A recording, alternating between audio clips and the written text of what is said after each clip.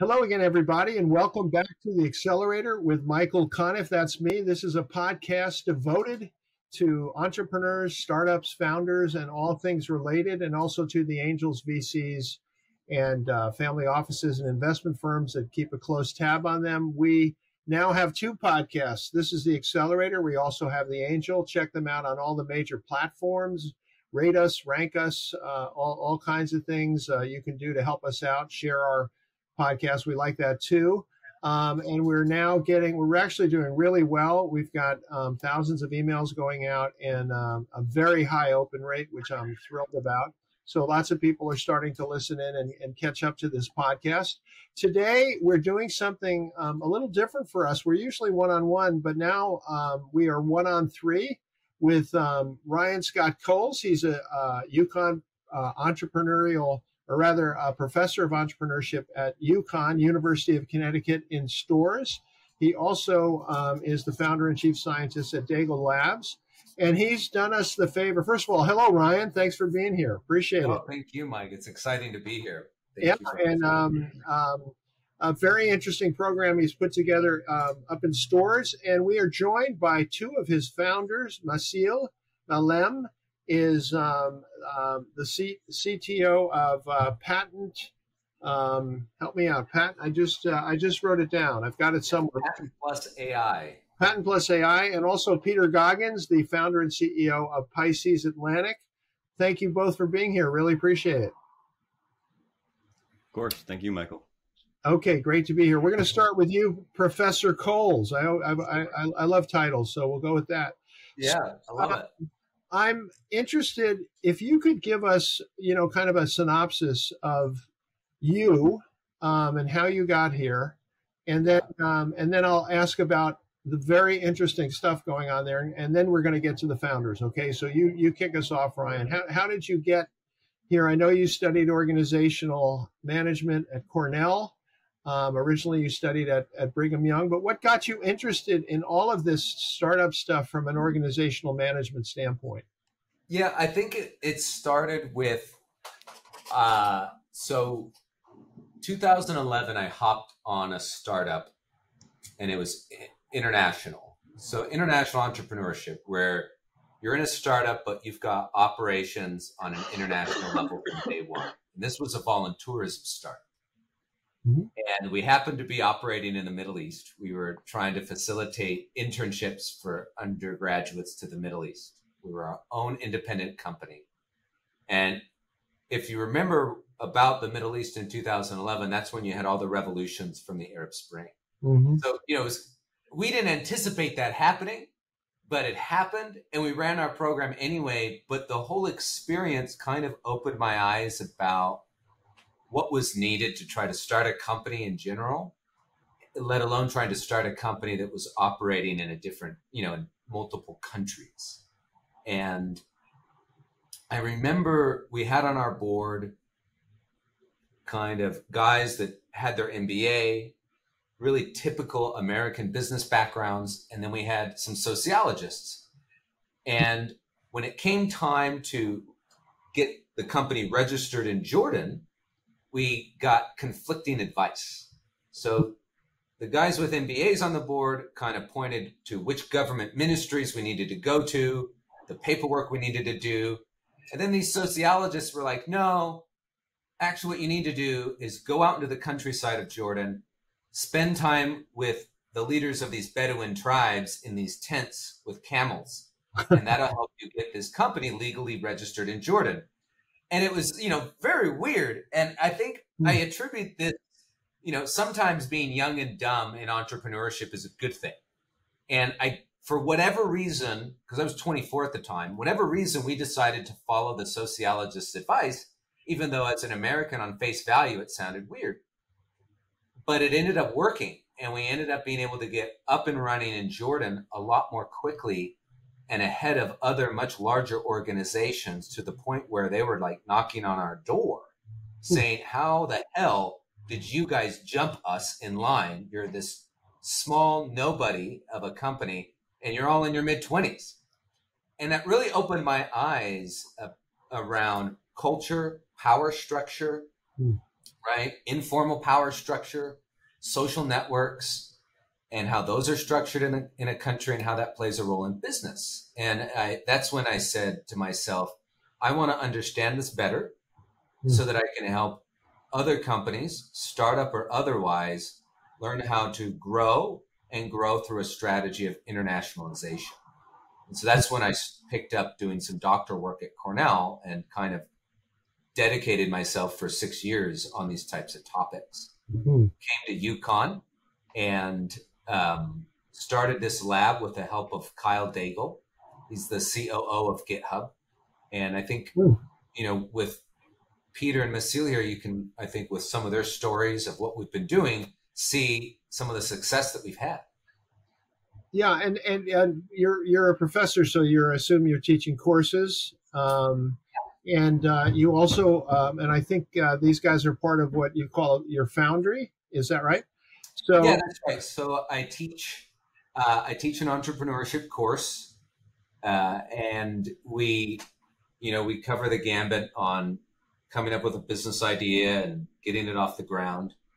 And then the Foundry is the focal point of our lab. That's where we, as a team, take what we learn about starting a business and experiment with building businesses around science and technology breakthroughs.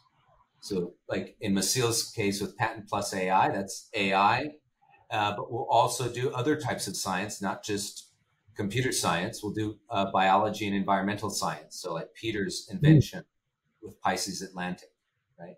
Yeah. No, and I should point out you're a professor at the business school, right? So these are MBA candidates, is that right? Massyl and Peter, no, they're graduated, and they're let's see, Massyl, yours was engineering, your undergraduate degree.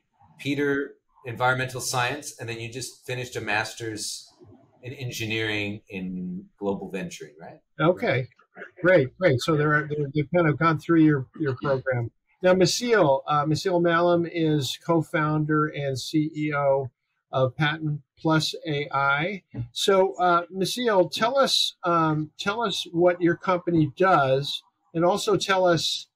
I'm assuming it helped to be part of the UConn Foundry, but help us understand sort of what that process was. But how did you come up with the idea for Patent AI, and where do you stand right now? How far have you gotten? Yeah, absolutely. So the idea originally came, it was born out of a co-op I did when I was a chemical engineering student at UConn. So the co-op, for people who don't know, is just an internship that you do during the school year. So you're maintaining your full-time student status, but you're working full-time, a company or law firm, etc. For me, it was working at a company in their IP department, so their intellectual property department. And they're like, a chemical engineering company. They make, fibers that go into surgical masks, gowns, oil filters, stuff like that. So I remember I was just procrastinating for my organic chemistry exam once. Didn't want to study. I was tired. So I go through my emails and I find like a listing for the co-op looking for Ph.D. chemistry students or law students. And I'm like, why would you ever put those two in the same sentence? It made no sense to me. But although I was studying chemical engineering, I loved law since I was a little boy, always wanted to go to law school. So long story short, I discovered the world of intellectual property and immediately fell in love with it. During the job, one of the biggest tasks that I was responsible for was patent searching or prior art searching. And it's an integral part of the whole legal system when it comes to making inventions and protecting your intellectual property. And it's very difficult to do. Patent searching you'll have to do for any invention if you want to make, use, or sell it in a particular jurisdiction. You have to do it if you want to invalidate a foreign patent of a competitor. Without getting into too much details. But it's very difficult to do. And what we used to do in our company is either outsource or do it internally, in-house. And outsourcing tends to be a bit like it takes a long time, 2 to 3 weeks. People who are doing the patent searching when you outsource are not technical experts of the invention. They're just, data scientists, and they just throw, human hours at the problem. In-house searching takes also a long time, but it's also very tedious, and you have other things to do. So me and my best friend Jake, we also met, engineering house, learning community, freshman year at UConn. Big passion about AI and technology innovation. And we decided to found a company to use AI to at first help people with patent searching, but now we're fully fledged on towards the path of completely automating the process, or as much as we can, and having AI perform the patent search, give you the report, and then let you, strategize and move forward after that. And where does the company stand now in terms of progress, customers, traction, stage? Absolutely. So the stage that we're in right now, probably best defined as beta testing. So we have 3 pilot programs that we're doing with potential clients. We're making reports for them, doing projects for them, and then go over accuracy, update things, because it's a very difficult process. And although the technology is there, there's a lot of due diligence that has to be done, because the decisions that are made after the patent search reports are generated are very impactful. So we want to make sure that the accuracy is as good as possible before we proceed. So we're being cautious and careful, because at the end of the day, we are dealing with people's intellectual property. Yes, it's love. Amazing. Go ahead, Ryan. Oh, go ahead. No, you go ahead. It's pretty amazing what's been built. Massyl, it typically takes 3 weeks for someone to get a patent search report back, and 3 weeks. And how much was it? Bare minimum 500, most likely $1,000, and 3 weeks of wait to get a report. We can do it in 3 hours. Wow, that's great. That's great. Yeah. I'm going to tell my wife. She was the general counsel at ASCAP, the music public performance rights nonprofit, and she actually went all over the world negotiating digital rights. And to my great dismay, she's no longer in IP and is now in real estate. But what an interesting time to be in IP. I felt that way even before ChatGPT came out. And now, of course, all the turmoil that's caused. Now, let me ask Peter. Peter Goggins is a founder and CEO of Pisces Atlantic, and is also coming out of this UConn program. Peter, tell us what your company does and what kind of progress you're making. Yeah, we manufacture high-tech, sustainably produced fish meal-free fish feeds. So okay, let me stop for a second. Fish meal-free fish feeds. Correct. Yes. Say that five times fast. Fish meal-free. Fish feed. So you feed fish. You feed fish without giving them fish. No, yeah. So that's a small fact, right? Not many people know. Yes. Is that right? And feel free to ask Massyl. He's my Arabic translator, and I'm pretty sure that most of the hair on his head is going to be missing by the time we stop working together, due to the difficulties of translating those sort of phrases into different languages. Yeah. So it's you're feeding fish, and what instead of you told us what it isn't. So what is it? What are you using to feed fish? We use all sorts of emerging protein sources. So that includes yeast byproducts, fungal meals, food waste byproducts, insect meal is a really big one, brewery waste, stuff like that. We use that to replace fish meal, which has traditionally been the main component in the feeds used for farmed fish. But due to some resource availability problems that they've run into in the last 10 years or so, the price has tripled in that time. And what's the advantage of using your fish meal rather than the more traditional style? It depends on who you ask, but most people are going to cite the price. We're very competitive on price. Is it healthier for the fish? Is it easier? Are there other benefits as well? Yeah. So we're the only feed compared to a feed that contains fish meal. We're mercury free, right? Because fish meal contains a lot of mercury. We don't have that same vector in our feeds. Mm-hmm. And if you're a lot of fish are farmed for conservation purposes, right? So they're grown by state or federal conservation agencies and then released into the wild. You have all sorts of selection bias when you feed juvenile fish fish meal when they wouldn't eat that in the wild. So I mean, again, we could get really technical about it, but it depends on who the customer is and what they're looking for. But generally speaking, price is a big one. And then, environmental and health concerns are usually pull up the secondary and tertiary spots. And what kind of traction have you achieved with the company, and what stage are you in? Yeah, we're well into the commercialization stage, right? So we about a year ago, we started working in the context of the Foundry, and at that time we were just sort of beta testing, that sort of, getting out of the lab onto the market, learning a little bit about what it was like to try and sell, and we were hitting a bunch of roadblocks, right? Because we were making 100-pound, 100-kilo, all kinds of small trifling sales, no problem, right? And then it was like, okay, let's scale this up. And there was nowhere in the 2-ton range that we could find. Everybody we talked to was like, yeah, that product sounds really cool. We use 6 tons a day. And it was like, wow, we can produce a couple tons a month. There was a really big disconnect. And when we started working with the Foundry, that's when we started selling abroad. So right now we're working in Egypt, getting started in Oman, Jordan. Jordan was the driest country in the world, right? That's where we got started for real. You have these great connections to the Bedouins in Jordan, right? So you've got that locked up.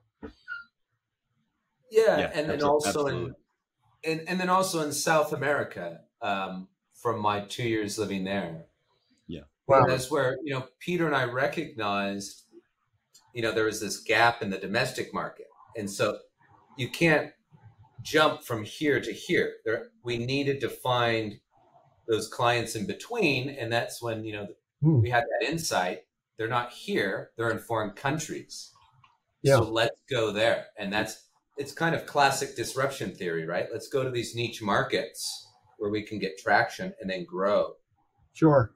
And Ryan, I first wanted to ask Peter about the stage you're in is you're a business. You've got customers, you've got product. Yep. What's the next step for you? Fulfillment. So we've locked down just about 10 million USD in sales in the last 5 months. It's fantastic. Congratulations. Yeah, it is. But much like Massyl, I'm going to be hairless soon. In that I'm pulling my hair out because we're in the fulfillment stage, right? You've got all sorts of logistics, manufacturing. The biggest one is paperwork. Having products approved for sale in different markets. So we're in the thick of it. Yeah, the complexity of that business sounds staggering. Now, Ryan, what you're have this very interesting program at UConn. You're running the labs and the Foundry. They're two different things, right? They're not the same thing. Well, the Foundry is part of Daigle Labs. That's part of the labs. Okay. We do the academic research, but the Foundry is where we apply it, right? So we do the research around how to build businesses, and the Foundry is where we actually take that knowledge and get in the trenches and help build some science-based ventures. Just for people, obviously the notion of a Foundry has been around. People have heard that word, but how do you define it in the startup context? Yeah, so Foundry, I think, is an older English word for factory or manufacturing. So a startup Foundry is, where we are, building or manufacturing startups, right? Turning out startups. And some of our projects are fairly early stage or ground up. So we have some projects in the Foundry where we are taking our own published research, trying to build businesses around it, or other people's published research to try to build businesses around it with them. Or sometimes it's companies like Peter's where, they were operating for 5 to 6 years, but, didn't have maybe the social network access to go to these foreign markets and really take off. Some, I think PatentPlus AI is another area where it was very, very early stage, much earlier than Pisces, where the key thing is they needed quick 20K to get, for example, the data they needed to build a tool that could actually do full, patent search, right? And And so we were able to get them, we call them pivot grants, right? Because a lot of times these startups come to these critical moments where you're not going to be able to get a loan. You're not going to get an angel investor or a VC to invest yet.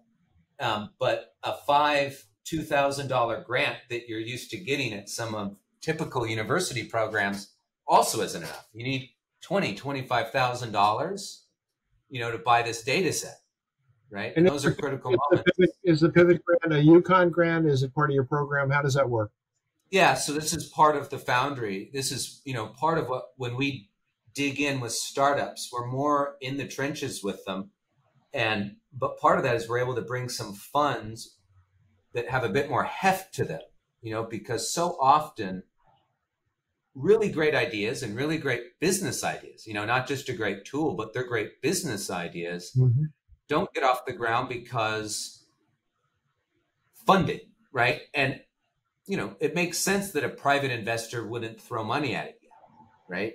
But if you can get stronger grants behind it, right? Like $25,000 to get that data set and have a coach or a PI that's working with them, in the case of actually making social network connections, flying with them and sitting in help, with sales calls with them, helping them land clients, we can build that pipeline. We can get a company that otherwise might not get off the ground, actually off the ground.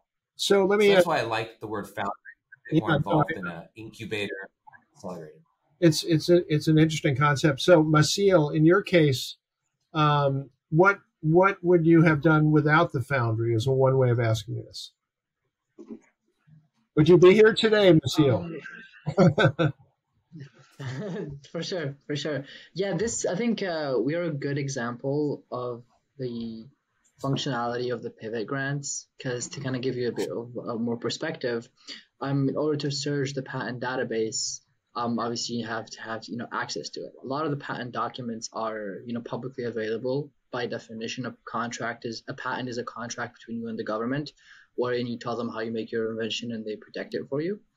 But it's very difficult to aggregate the patent archives from 196 different countries, however many patent jurisdictions, and keep them updated on a day-to-day basis, because these things change. Not just when a new patent is filed or granted, but because of litigation and things like that, you have to update the patent database on a regular basis, and you need to have access to everything in a way that is easier for the AI systems to kind of like go through, look at the claims, analyze this, analyze that.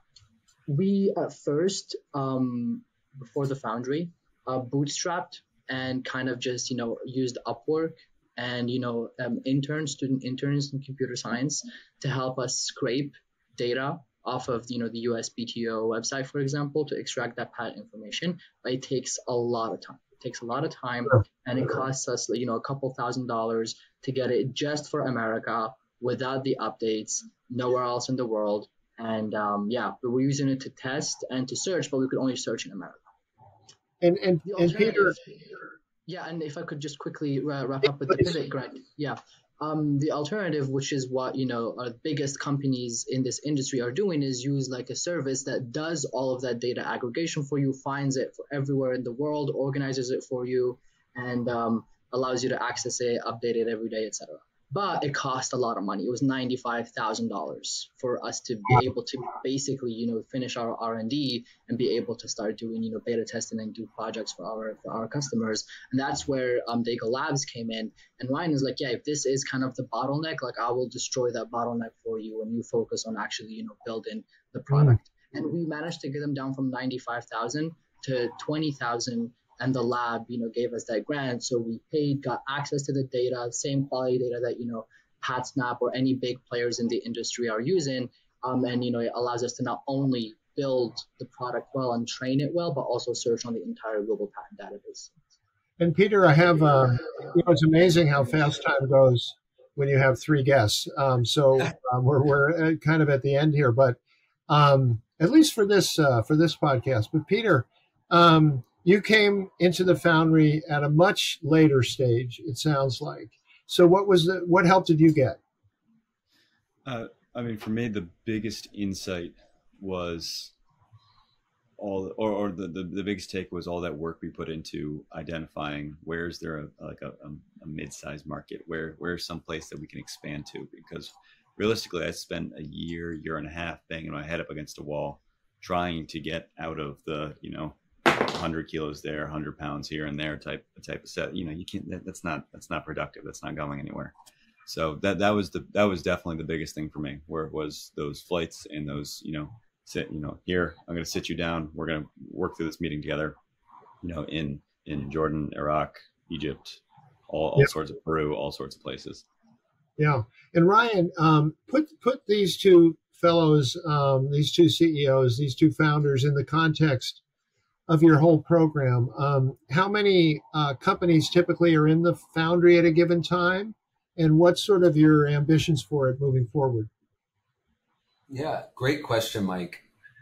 Right now, we've got 5 companies that we're working on in the Foundry actively. And I'd love to expand that to where we can consistently support, 8 to 10 projects. Mm-hmm. But my expectation is I like to know that we have at least $25,000 a year to spend on each startup project. Mm-hmm. So a couple of things that are unique. One, we'd like to bring more of a lab logic, viewpoint into our Foundry. We are experimenting with building startups, right? And so we like to have what we call a lead PI who works with the founders. But that also means we don't have a timetable. So we plan on sometimes, if we want to work with a startup to get it off the ground for 1, 2, or 3 years, we'll do that. Especially if we get an STTR grant from the US government, we're going to be working with them for a couple of years. So we'd like to know that for a project, we can have at least $25K a year to dedicate towards getting the business ready, where it can go get external funding, or even just stand on its own 2 feet. Mm-hmm. And so our ambition right now is to move to where we can support 8 projects beyond the 5 that we have. That would be great. And I think that we'll probably see more programs like this. But for Peter and for Massyl, is there a point where you can kind of, I don't want to say move on from the Foundry, but at what is the kind of criteria for graduating from a program like this? Is this a lifetime relationship? I mean, I'm sure it will be in terms of personal terms, but is there a moment where you kind of step away from the nest? Pardon me, I should use a fish analogy, but I don't know fish. That's right. Yeah. Fish analogy, where you swim away or whatever. But I'm not even going to try. But is there a point? I'll start with you, Peter, where you'll know it's time and you'll know where you're moving on, that kind of thing. I think the important context here is to circle back to what Ryan said about this being more of a lab type context than a true, say, VC or accelerator, right? Yeah. Because the understanding is always that, like, when you need help, assistance, right, you can circle in and out of the lab as is needed, right? And obviously for me, the amount of active support needed will decrease, right? As I get better and better at fulfilling these contracts, there'll be fewer and fewer hair on fire moments, like, oh my God, it's Holiday Customs, that type of thing, right? Yeah. But a year from now, right, I have plans to launch some more R&D, right? And that would probably be a good time to reapproach the lab and say, like, hey, like, we're thinking about launching this new product line, help us commercialize it, bring us back up to the same network, that type of thing. Yeah. And how about you, Massyl? How does this evolve for you? Yeah, exactly. Like Peter said, I love the lab analogy. As someone who's done, undergraduate research for 2 years, I think this is the exact kind of philosophy that needs to apply to entrepreneurship to make it more efficient and get, better results and be quicker with things. I will answer it even outside of PatentPlus because Peter kind of addressed that. I also wear multiple hats in the lab. So I'm working as a translator for Ryan, go all the different types of countries, working with Pisces Atlantic and other startups there. So I've, and I work with other startups. So whatever kind of intellectual needs I have, the labs fulfills for me. So I'm not going anywhere. Oh, that's great. So So I want to remind our viewers, this is the Accelerator Podcast with Michael Conniff. We're on all the major platforms. We're on YouTube and Spotify, both audio and video. Otherwise, Audible, Amazon, Apple, virtually any kind of platform for podcasts you can think of. Make sure to like us, rate us, review us. You can also find out more about me at my website, michaelconniff.com. That's MichaelConniff.com. And I want to thank our guest today. The time has flown by. Our guest, Peter Goggins from Pisces Atlantic, Massyl Malem from PatentPlus AI, and Professor Ryan Scott Coles from the University of Connecticut Business School, where he teaches entrepreneurship in many forms. So thank you all for being here. This has been a lot of fun, and we'd love to follow up and learn more about you as you move along. So thank you so much. Thank you, Michael. Thank you, Michael. And thank you, everyone, for listening to the Accelerator. And as I always like to say at the end of these podcasts, we'll be back with another one before you know it. Thanks.